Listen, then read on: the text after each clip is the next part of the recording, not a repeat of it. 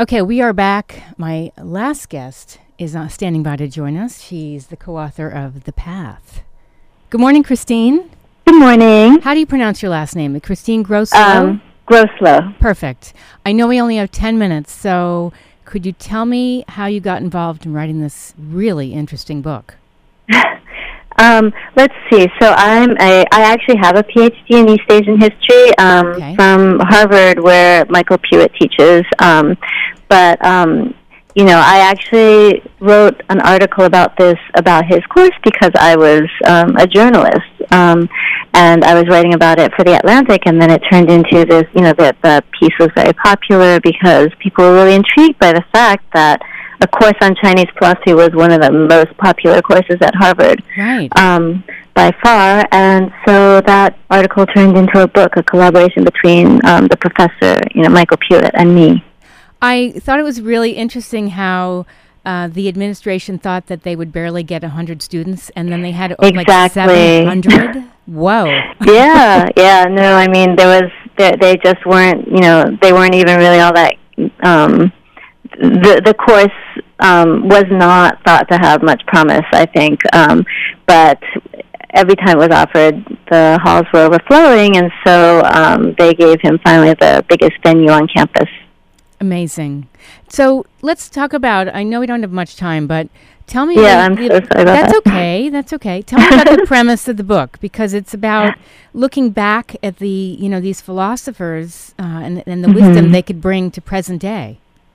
Yeah, I think that is what's most intriguing, because I think, a lot of people tune out when they think philosophy, or they think it's something really obscure and something sort of abstract. And actually, what's really fascinating about these Chinese philosophers that we focus on is that they were really concerned with the things that we can do in our everyday life. In fact, that's all that really matters, is what we do every day, because it's our actions every day that form,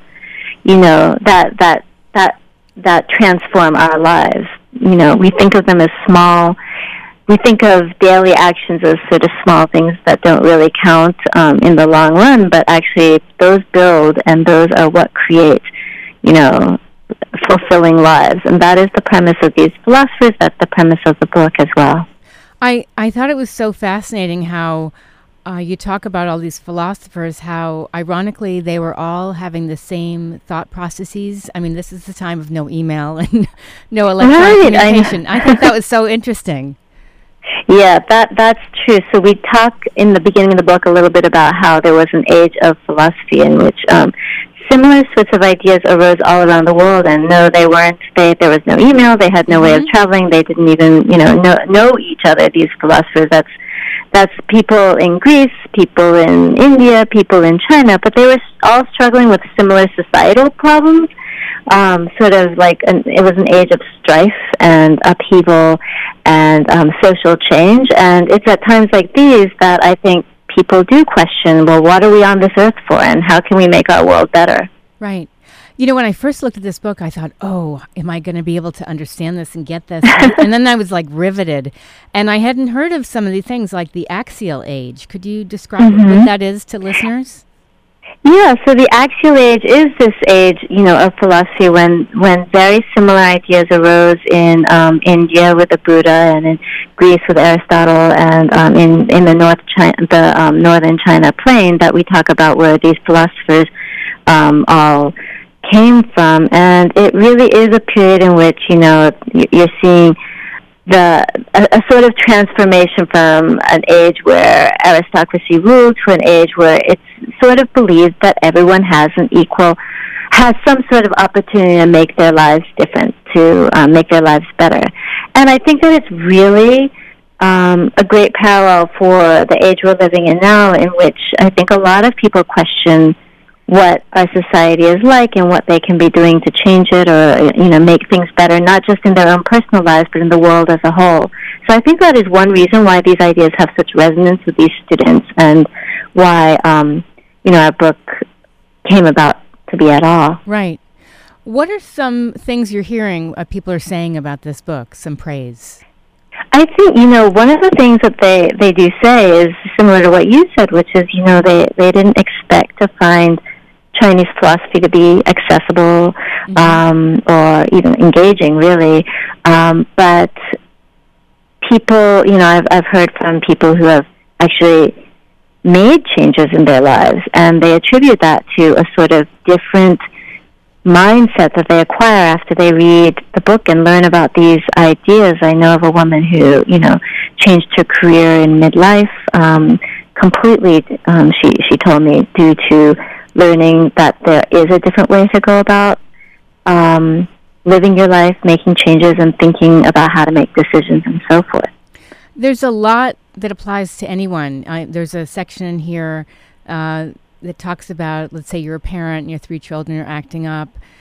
Instead of you flipping out, try to understand maybe why they're quarreling, what's going on with them. It's some empathy, and your tone affects everything.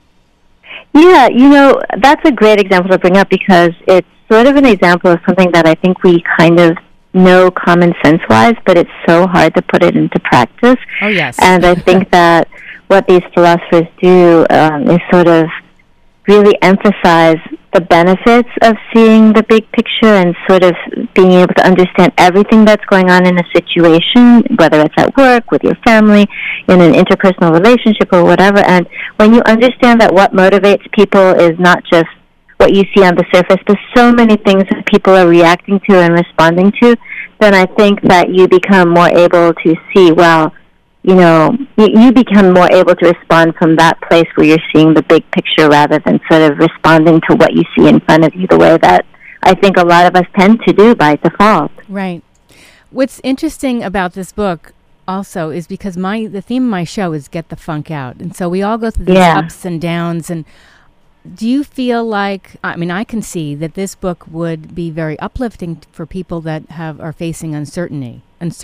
Yes, that is definitely the hope. It's definitely my hope that this book can sort of show us that, uncertainty is what life is all about, really. I mean, whether we think things are sort of set in stone or not, or going well, we all know that the reality is that life changes quickly, just like that, or slowly, but it's not really certain. And I think that what these philosophers did was say, it's not certain, and that's where the beauty of it lies, because we can always then sort of have a fresh start, do something to change the next moment, instead of sort of falling into a place of despair about that. Yes. And I like how you talk about you can make subtle adjustments to the way you move through your day, and then more dramatic changes can come about.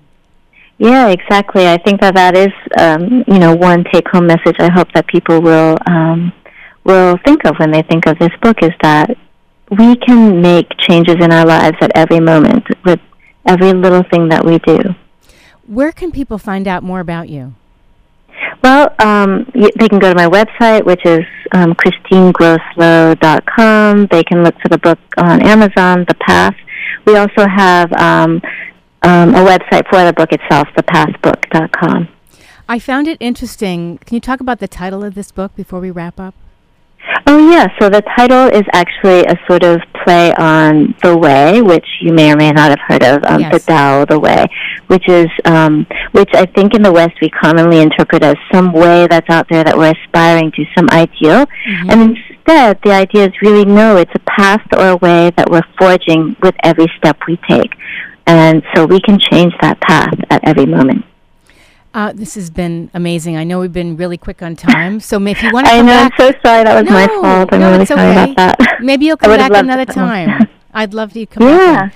I know you're on... It was great to talk to you. Oh, you too. You're on Twitter at, is it Grosslow? Yes, Grosslow with no hyphen. Yep. Perfect. I'm there. Yeah. Thank you so much for calling in. I know. Thank you. Thank you very much. Enjoyed this was such a pleasure. You too. Thank you. Bye-bye. That was Christine Grosslow calling in to talk about her book, The Path. If you missed any part of this segment, it will be up on my show blog, getthefunkoutshow.kuci.org. That's a wrap for me. Sheldon Abbott is standing by to join us with Cure for the Blues, and I'll leave you with the tail end, or actually I'll just put on another one of Jake's songs, Bohemian Rhapsody. This is phenomenal. He was on the show at the top of the hour. Have a great day, everyone. Have a great week, and I'll be back next Monday.